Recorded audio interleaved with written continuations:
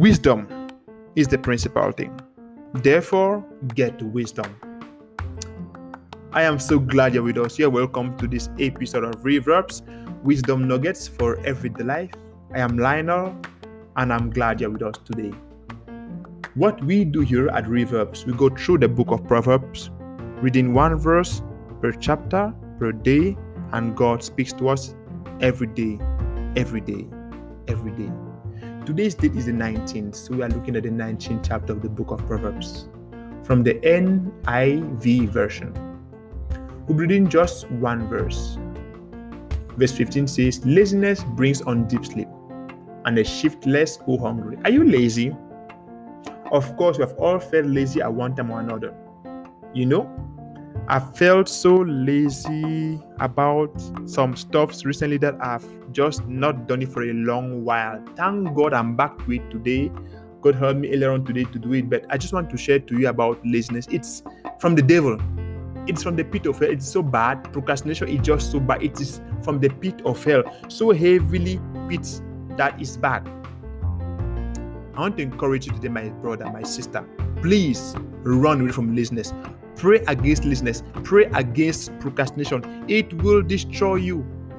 It will. That's what Satan uses to destroy. He used that to destroy many in the Bible. Many in the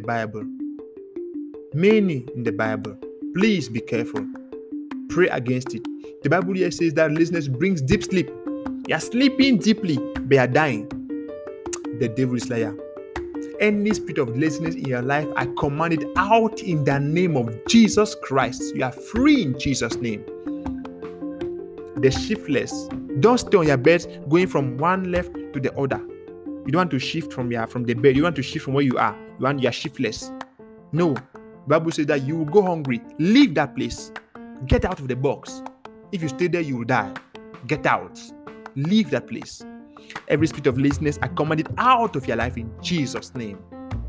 If you haven't accepted Jesus Christ, join me in prayers. Accept Him, and laziness in the name of Jesus Christ will leave your life. Say this after me. Say, "Father, I come to you today. I accept you as my Lord and personal Savior. Father, take my life and do something with it. I boldly declare today that I am saved in Jesus' name. I believe I received my supernatural prayer language, which is spoken of in the book of Acts. Thank you for saving me in Jesus' name." Hallelujah. You're welcome into God's family. There is so much joy in heaven over your salvation. Hallelujah. I'm glad you're with us. And remember, please, every laziness must leave. It will kill you. It will destroy you. Procrastination will end your life. Please don't stay there. I command any spirit of procrastination and laziness to leave your life in Jesus' name. You are blessed in the city, in the field, coming in and going out. And remember, God loves you. We love you, and Jesus is Lord. See you tomorrow. Have a great day. I love you so much. Bye-bye.